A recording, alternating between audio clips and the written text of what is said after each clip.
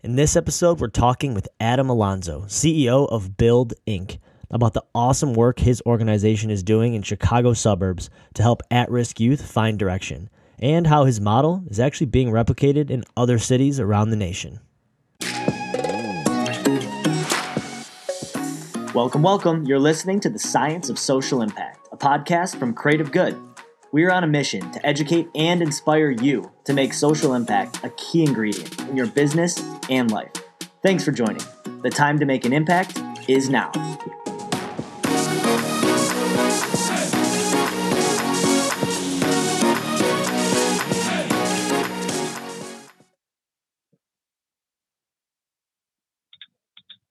So it's 1995, and a young man is working for a nonprofit as the director of after-school programs.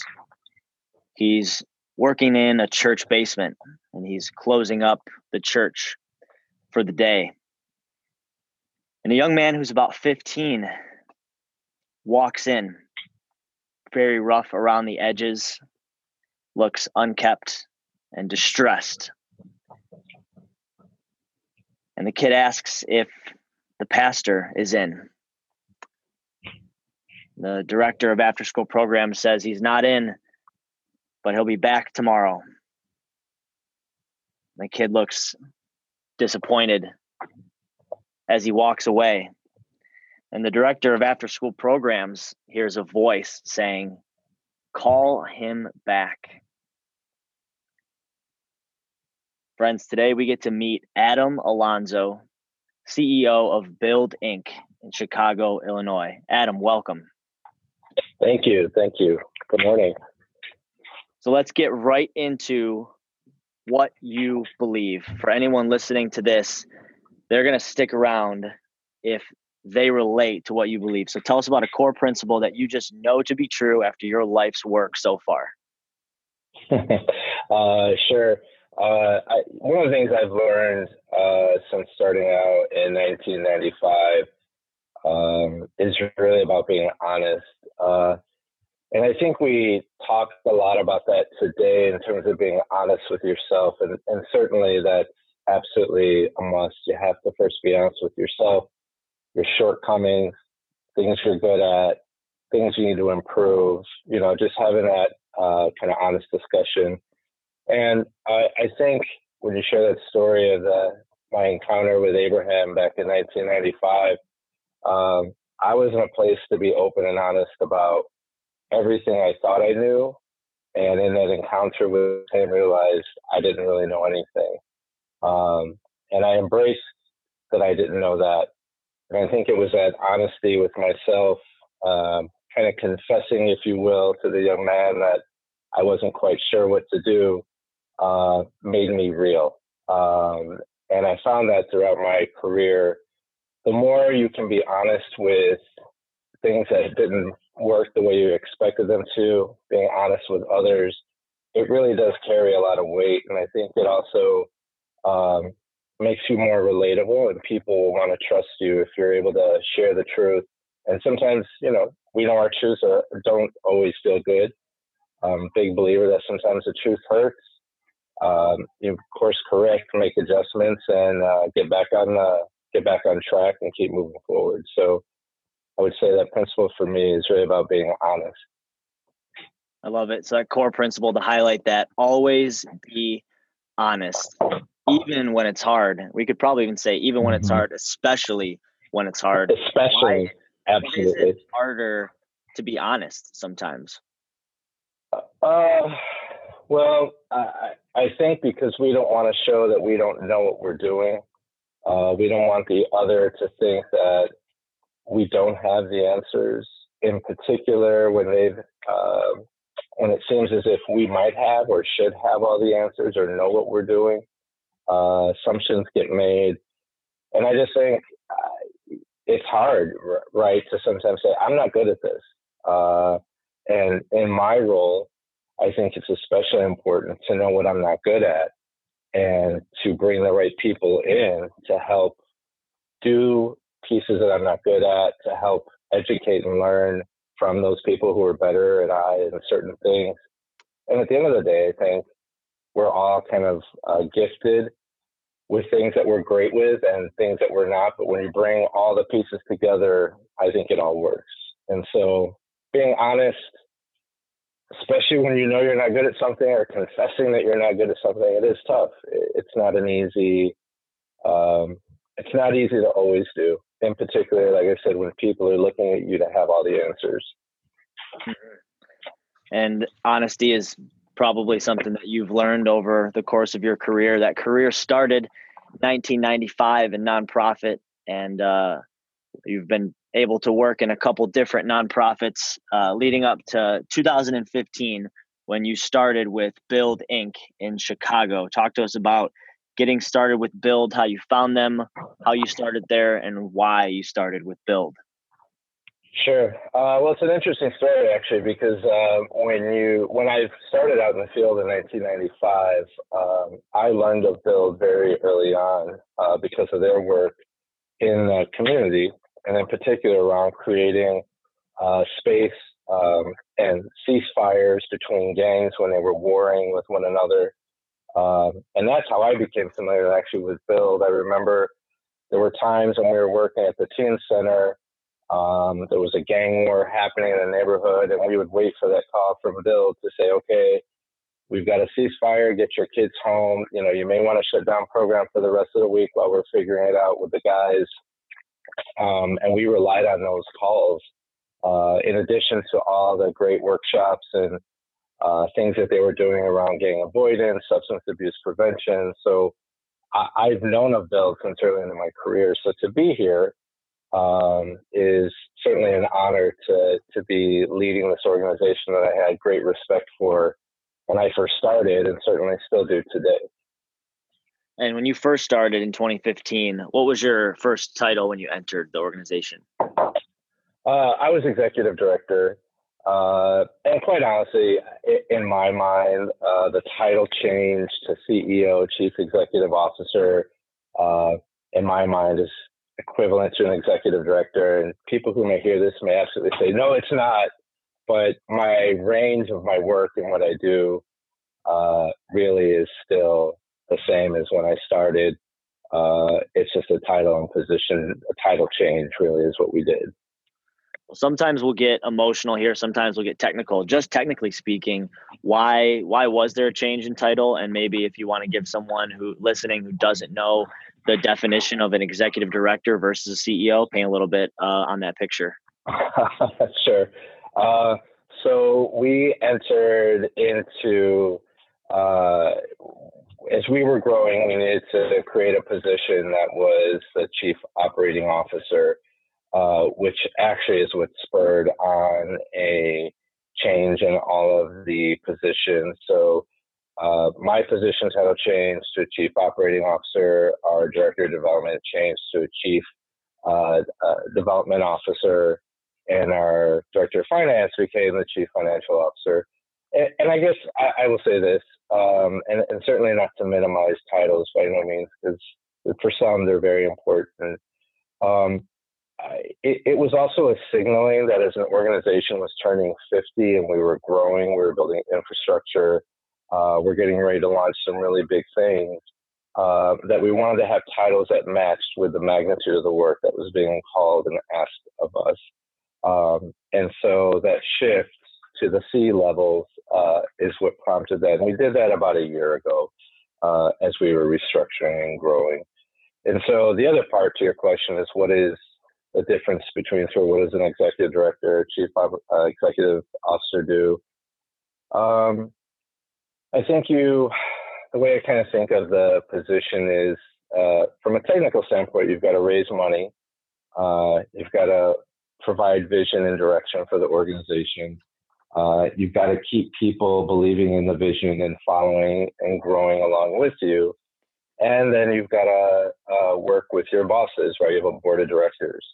And you have to make sure that you are a peacekeeper, that you can also negotiate, and that you can really try to see both sides of the equation and try to find a middle ground where there can be, we can come to some agreement.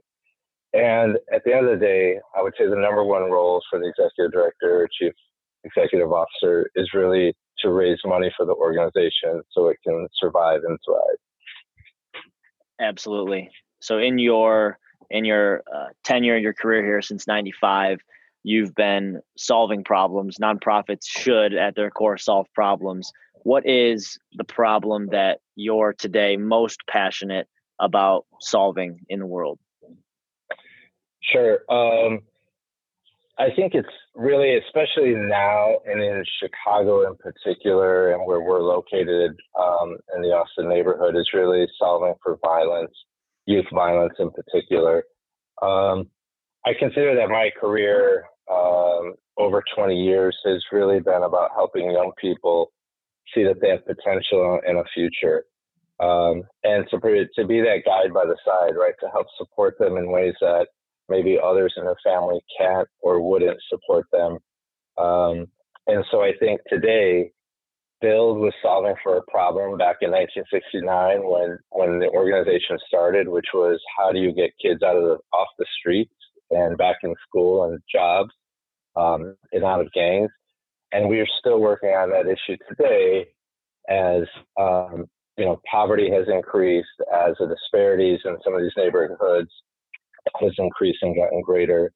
But at the end of the day, we really are trying to solve to reduce violence so that kids don't have to worry about coming outside to play, that they don't have to worry about going when they leave school, walking home. They should be able to get home safely without worry of or threats of violence.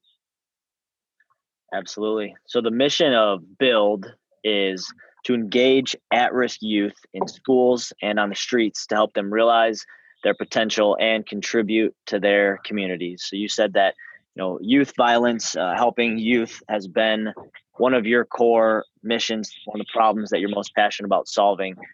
Always love to challenge our listeners to think bigger, and I think as in charity as a whole, we need to think bigger and start to learn the numbers behind problems. Can you give us some shape as to exactly if your mission is to engage at-risk youth, like how many are there and how many is Build able to successfully help every year? Sure. So I over the course of Build's 50 years of service, we've served over 100,000 young people. Each neighborhood that we're in 5 different neighborhoods, has a different youth population. So, for instance, here in Austin, we have about 35,000 young people under the age of 18 out of a total population of about 97,000. So it's about a third of the community is young. And our ability to reach the young people, we service probably about 3,000 young people every year. And when I say that, let me explain that and break that down a little bit more. So to serve 3,000 young people means that we have an intake, an assessment. We work with them typically over the course of an entire year. They're actively engaged in our programs. They may be attending, three or more times a week. We do a mid-year assessment. We work with them on a mutual accountability plan, which basically is, what do you want to do while you're here with Build? How can we help you? What are you looking to do? How are you trying to improve yourself? And let us figure out this plan together so we can work side by side on that. Now, outside of sort of that level of engagement with young people, we also do about 50 community events a year. And it's through those community events that we reach as many this past year. We did wrapping up our numbers. We've reached over 8,000 people across Humboldt Park, East Garfield Park, in Austin, through the different events that we do in the community. And so those might be light touches, right? We have an event, they come out, they participate, they get information, they want to know more about Build, we bring them on board, they get engaged. So when you think about the folks that we're touching over the course of a year, as we've grown, we're able to serve almost 10,000 folks. And by service, I think one could argue, well, if I come to an event, is I really serving people or young people? And there's some truth to that. So are we doing intensive mentoring at that moment? No. Are we helping them with their homework? Absolutely not. But I tell you what we are doing is engaging with them. People are talking to young people. People are having conversations with them and sharing with them. Just being kind and cordial and checking in with young people. That's an engagement, right? And sometimes it starts as simple as a hello. Sometimes it starts with, hey, how was school? What's going on? What's your summer looking like? And a dialogue gets started. So that's what our numbers are looking like as we continue to grow, and what we've done just this past year that we wrapped up. And our year is our fiscal year begins July 1st and ends June 30th. So that's what our years look like. Wow. So you gave a couple awesome numbers there. You said 97,000. I think you're referring to the population in that specific community, and 2,500 under 18. And Build serves about 3,000 at-risk youth. So how is Build able to essentially serve a majority of the youth in the community, many of which must be at risk as you compare those numbers?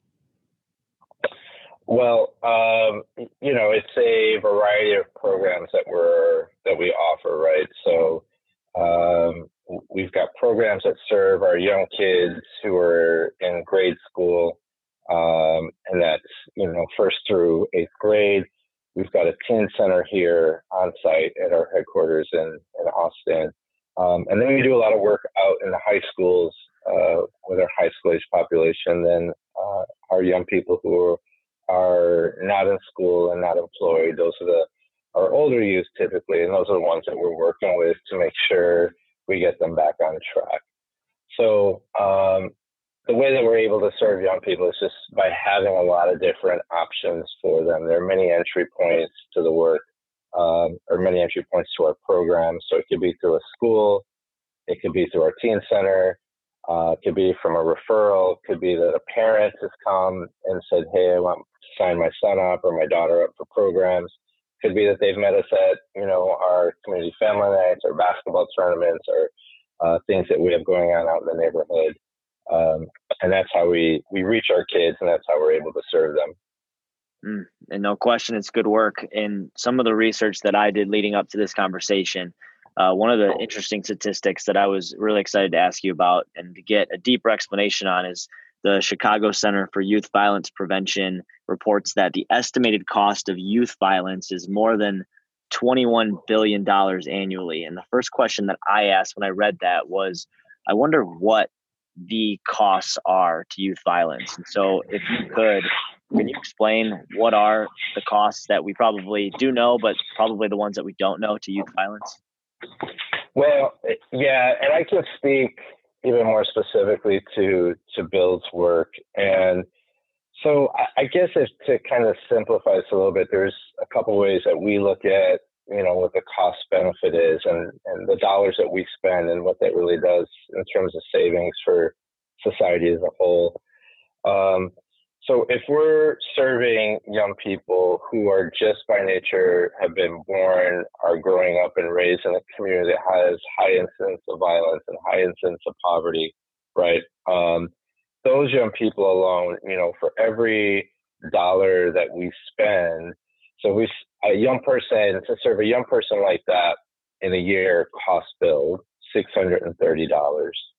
The savings to society is about $16,000. So if we're able to reach these young people who have not yet entered into acts of violence, who are just merely coming every day, living and growing up in this neighborhood, if we provide the programming that we do for these types of young people, every year we're able to save $16,000 per young people.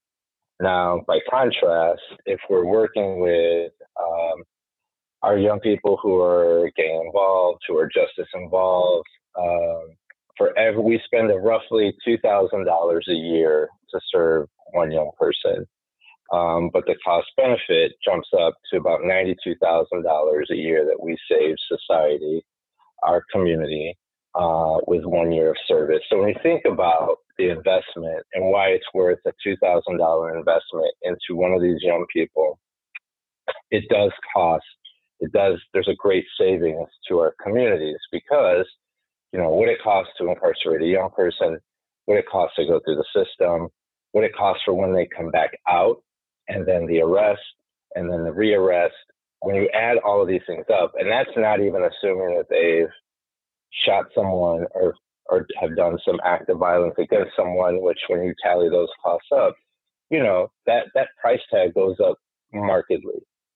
So for Build, it's our belief, absolutely, that you invest, and the investment is not that large if you really think about it. $2,000 to serve some of the hardest to serve young people is quite honestly such a small investment. But it's about the going rate. I would say certainly across Chicago, about what most organizations like Build invest in a young person who is just as involved or gang involved. Some programs will pay more and have more dollars to invest, but that's probably about average for this region. Wow, and numbers are great because they tell such a story. And I also love the transparency of numbers. Can you give us the quick version of how do you figure out that number of $92,000 a year cost to society? Well, it's not an easy number to come up with, that's for sure. We actually had a corporation come out, ThyssenKrupp, and you may know them. They do the elevators, and they're a multi-global conglomerate. And they reach out to us almost every year to do this, what they call a 24-24 challenge. So they bring senior leaders from across the globe together in Chicago for training, and then they work with a nonprofit to solve for a problem. So we challenge them to come up with kind of what is the cost, the economic impact of giving, and what does it cost to us for every dollar we spend? What are we saving? So they comb through documents, all of our financials. They talk to staff. They talk with the types of kids, the types of programs, the types of services, looking at the dollar amount. So to come up with what they did took them certainly their 24-hour challenge, and they worked in there were 20 people who were working on this, so 4 teams of 5, and they were able to come up with the number that I shared with you earlier. It's tricky because every year things change, right? So your cost of living allowance. So the one person who was working with Johnny, a Build staff member, may get a 3% cost of living adjustment. So now, the cost of serving Johnny just went up a little bit more. Transportation, gas, you name it, all the costs associated with doing business have gone up. And so that rate can change and vary a little bit year over year. But in terms of approximate and what we work with and what we say, this is the numbers. And that's how we arrived at it. And I remember the process I was glad. This is one of those things, I talk about honesty. I did not know how to answer that question when they reached out. And they said, well, how do you figure this? And I was like, I couldn't even tell you. I don't even know where to begin to answer this. This is why we're asking you for this challenge, which was good because they come from a very business background, and this is the way that they're thinking about the number. They have a lot of, outsider eyes, as I like to call them, looking in to say, have you considered this? This is how I think it makes a lot of sense. Let's talk about all your numbers.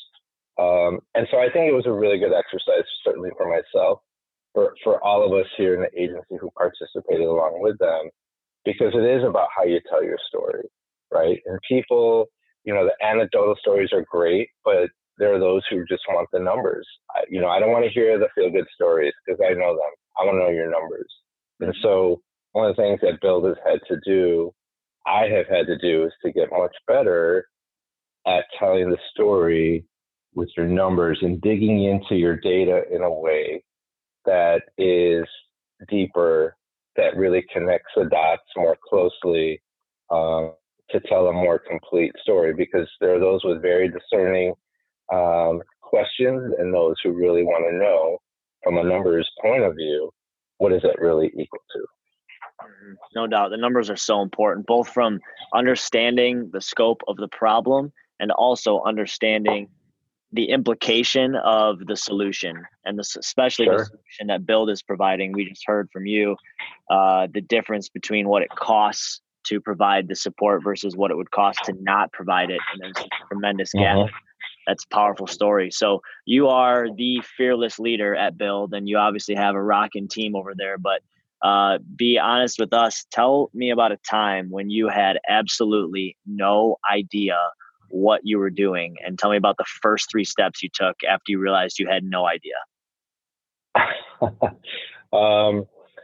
So I'll tell you, we're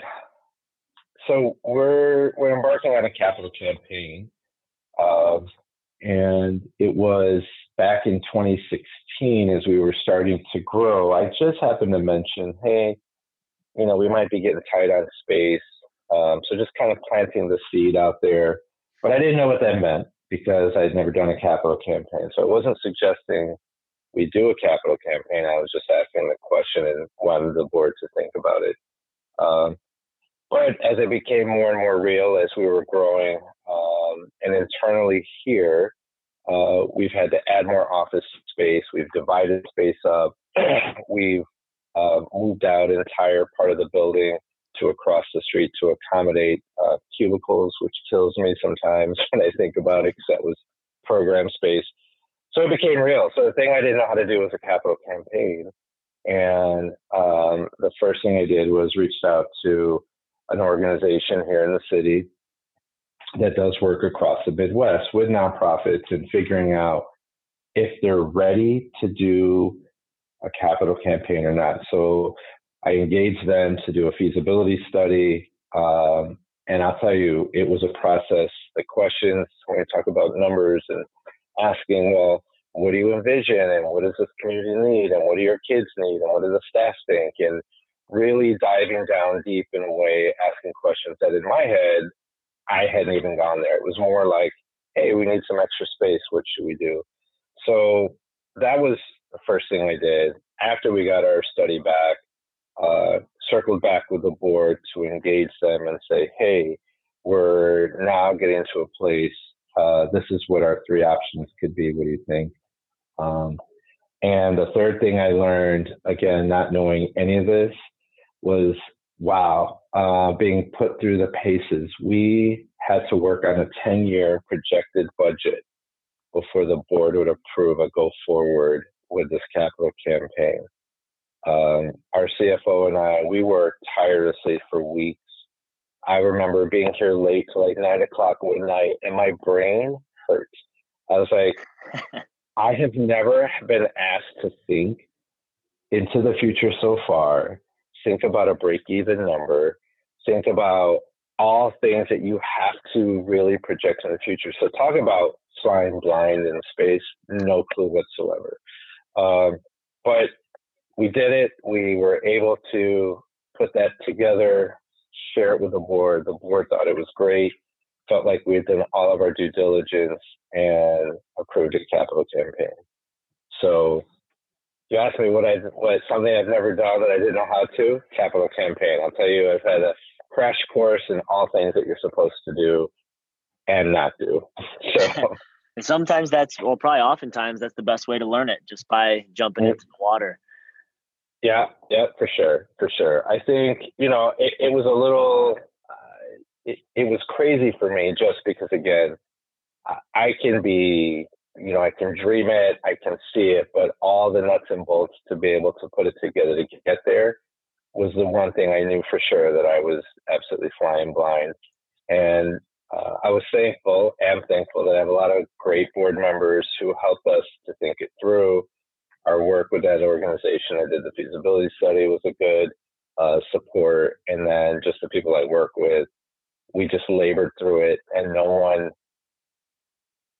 complained about it, because we were all, just super excited about the potential. So that energy really pushed us to stretch ourselves and to get it done. So you decide that it's time for Builds to embark on this capital campaign. And then really quick, in one sentence, for someone listening who doesn't know the definition, what is a capital campaign for a nonprofit? It is the plan to build something new or to remodel your space to add additional space. And typically your capital campaign is outside of your annual operating budget. So it's an additional set of fundraising goals that you have. Copy that. So you decide that it's time to embark on this journey, and you know that you don't necessarily have the technical expertise yet because you've never done it. Talk to me about right. talk to me about the belief side of it, because obviously, if you didn't believe that you could do it or that you needed it, and you didn't have the technical expertise, you probably wouldn't have even started. So there had to be something on the belief side that to you said, I got to keep going because this is a need. Sure. You know, the beliefs, several, I guess I would say.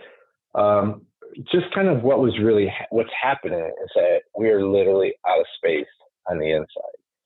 So there's a question: do you stop growing because you're out of space, and kind of just keep things where they're at, or do you push the envelope and say we are going to grow and we're going to do something big? I think the dream, and in particular when you're here in this part of Chicago and the West Side, the West Side, unfortunately, has been robbed of many economic opportunities, has been robbed of quite a few things that are important for young people. And so to be able to build a state-of-the-art teen center that will serve all of community, why doesn't this community deserve that, right? Why is that only something that a neighborhood that has means and wealth that their kids should have access to? And I'm a big believer that you've got to change the narrative. If you want to turn neighborhoods around, you've got to give people hope, but not just speak it. You've also got to show and demonstrate tangible results of that hope that you keep speaking about. So to build this state-of-the-art teen center here, that's 45,000 square feet, 3 floors, gym, all sorts of arts, music studios, a wood shop, game room, you name it, we'll have it all here. These young people in this community, these families in this community need to see that we value what they have to offer. We value them in this neighborhood, and we don't want their kids to suffer. We don't want their kids to feel like they're left out while they watch, kids from all over other parts of the city have access to great programs, great facilities, and to thrive. And so that dream, while I don't know, I've never done a capital campaign, I've never done a $20 million capital campaign, but the belief that this community deserves and our young people deserve to have this as a rite of passage for them growing up and have access to, that supersedes everything. And, I'll be clear, there's a lot of pressure. I've never raised $20 million, and going back to being honest, I say that openly. Now, some would say you shouldn't say that because you're going to make people worry that you can't do it. That, for some, that may be the case. I'm being honest. But my belief in what should happen here exceeds the fear of me having never done a capital campaign at a $20 million level. And I know that there is enough money out there in this world, in the city, to make this become a reality. This isn't about what Adam wants. This is really about how we're serving a need for a community that doesn't have opportunities like this. And what I've shared about this vision openly is that this is for the community. This is not builds. This is for the community so that everyone has access to a grandparents, parents, young people, right? We want everyone to feel that this is an anchor facility that they can come, they can exercise, they can use the gym, they can get workshops, they can come to the farm, they can participate at the outdoor pavilion. There's so much that they have access to and do that brings light into their lives, that shares hope with them, and gives their young people this beacon in their neighborhood that they can come to every day. So, yes, I've never raised $20 million. but yes, my belief in that there's enough money out there to fund something on this scale, and that there are enough people out there who believe, just as I do, that it's a tragedy that young people grow up missing these great opportunities. And again, as we talked about numbers, what's the impact? So we do a $20 million investment here, and think about the young people whose lives could be impacted and positively changed for the rest of their life versus not doing anything. And not that what we have isn't good enough, it's just not enough space for us to do even more. So that's what drives this whole process. And again, it kind of eclipses any of the naysayers, or even just, sometimes you get in your own head and you're like, oh, am I really going to raise 20 million? And that for me is allowing doubt and fear to enter. And you've always got to, if you believe in your heart what you've just said, then that will always supersede and should eclipse all the negative and all the things that you would doubt about a process as big as this. So well said. Now, I know it's not the same or the same comparison, but if we look at $2,000 a year investment into an at-risk youth helps alleviate $92,000 a year in cost to society. That's 46 times in the gap there. If we look at, if we're going to invest $20 million into Build, we're possibly looking at $920 million in potential cost savings. And I know it's not an apples to apples comparison, but just to keep with that impact comparison of the work that Build's doing is, essentially possibly impacting 46 times what the implication would be if they didn't do it. And so this is a huge investment into Build Inc.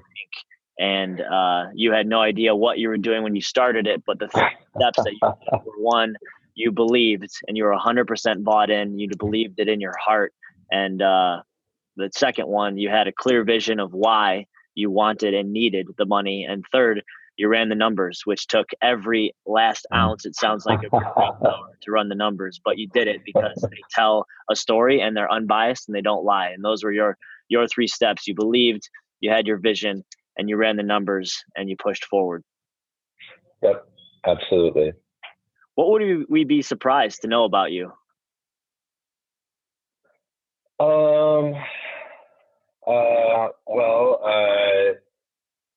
What would it be? So I have a couple of things. Like I present pretty much who I am. So I never take myself too seriously. I do definitely like a joke and a good laugh. But my dad was a gardener, and so when I'm not here at work, I do enjoy working in the garden at home. And I always wondered, why it was he loved his garden so much. And I started growing up, it was like the Garden of Eden. We had every flower, we had roses. Like it was this tiny little plot of land that we had attached to our house, but he made that into this beautiful oasis. And so as a man and a father and a husband, I get why you appreciate sort of your little oasis. So I like to garden, and that's kind of my time away from everything, just to make something nice. Awesome. And you're mildly famous for someone who really loved soccer in the 90s. Would they have seen you anywhere in particular? Yeah, I wouldn't say I was mildly famous, but in 1994, I was in the opening ceremonies of the World Cup when it was here at Soldier Field, and represented Mexico. And I had the distinct honor of wearing one of these huge Brazilian costumes, which were soccer balls. And we had a whole opening ceremonies performance, and then representing each country on stage when it was our turn. So it was fun. I was like 22 years old at the time, 23.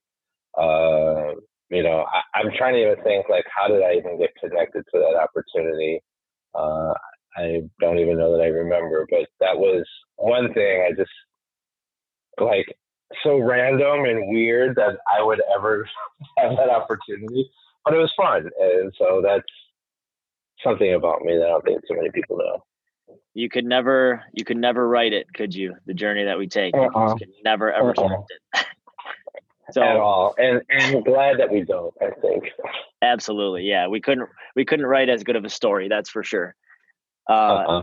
After all your work from '95 to now, and in a honestly a tough space to be in, where you've heard, seen, felt some tough things. Is there anything that scares you today? Um, uh, sure. I think, the thing that drives me the most, day over day, and I think why we've been in such tremendous growth mode, is my fear that kids are dying every day, and that's the truth. Uh, there was a point in 2016 when Austin was on the increase for being the most violent neighborhood, of all the 77 Chicago neighborhoods, and it just everything became crystal clear at that point. We have to deliver. Everyone here has to engage young people with high quality and none of the BS, none of the soft, engagement. We really need to make sure these kids are dying every day, and literally we're within less than a mile of where we're at. So that fear of young people dying has driven me to really push this organization that has 50 years of history and work in it to be its best, to operate and fire on all of its cylinders, and to dream big for these young people. So time, you know, uh, you don't have a lot of time to just figure everything out. Sometimes you just got to respond, get in there, do the work again, because young people every day are dying. They turn on that TV first thing in the morning here in Chicago. What do you hear? It's like the tally overnight, 50 shootings, how many people died. And that was and is still the thing that I fear. And knowing that a couple of our young people have been shot and thankfully have survived, and we've had a few others who have not, that is my fear, is having our young people have their lives cut short. Well, I'm really grateful to you for working in that space to act on that fear and to try to reverse the trend. So to close us out here, if you had 30 seconds in front of the entire world, the whole globe gets to watch your 30-second message, what are you going to use that time to share as a personal message or as a message from Build? Yeah. I think the message is don't be afraid to engage others. That meeting in 1995, I would tell you, I was wildly unprepared to meet him. And everything about me was probably wrong in many ways, meaning no training. I honestly was afraid of this kid. I didn't know if he was going to hurt me. I didn't know what to expect. And I think everyone, you never know. And so to be open to engage with young people, be open to be honest with yourself in those moments, and not to be afraid to learn in those spaces that are hard and that basically hold the mirror up to your face. So every opportunity that you see with a young person is an opportunity to potentially change their life. Awesome. What is the best way for people listening to connect with Build, find out more about what you do? Sure. You can connect with us through our website, which is www.buildchicago.org.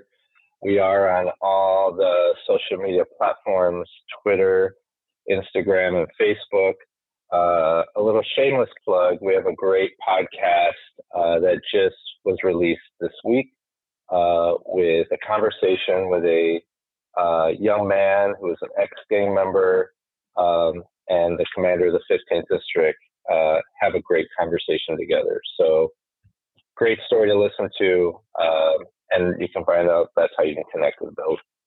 Wow, that's powerful stuff. We'll make sure we link to all that in the show notes. And to close you guys out, we are going to end with the story that we started at the beginning. So it's 1995, and Adam, the director of after-school programs, is working in the basement of a church. A young man, 15 years old, walks in looking disgruntled, disheveled, and asks if the pastor's there. Adam says that he's out. He'll be back tomorrow. And the kid walks away, and Adam hears a voice saying, "Call him back." And Adam yells, "What do you need?" And the 15-year-old says, "I need God." And they end up talking, passing on life stories. And turns out that that young man, who was named Abraham, was actually on his way to commit suicide. And Adam got to know Abraham that day, and many, many, many days after that, learned about sacrifice and unconditional love, and really went to deep, dark places with Abraham and back. And that was where Adam cemented his purpose, working with this population of at-risk youth. And you never know where the next Abraham is, and you never know if you could be the person to help the next Abraham. It's listening to your gut and doing what you can when you can to make it happen. So we've been talking today with Adam Alonso from Build Chicago, and he's taught us to always be honest, even when it's hard. It's been a great story to hear, and we thank you, Adam, for sharing it. Thank you. I appreciate it. Thank you so much. Awesome. Take care, man. You too.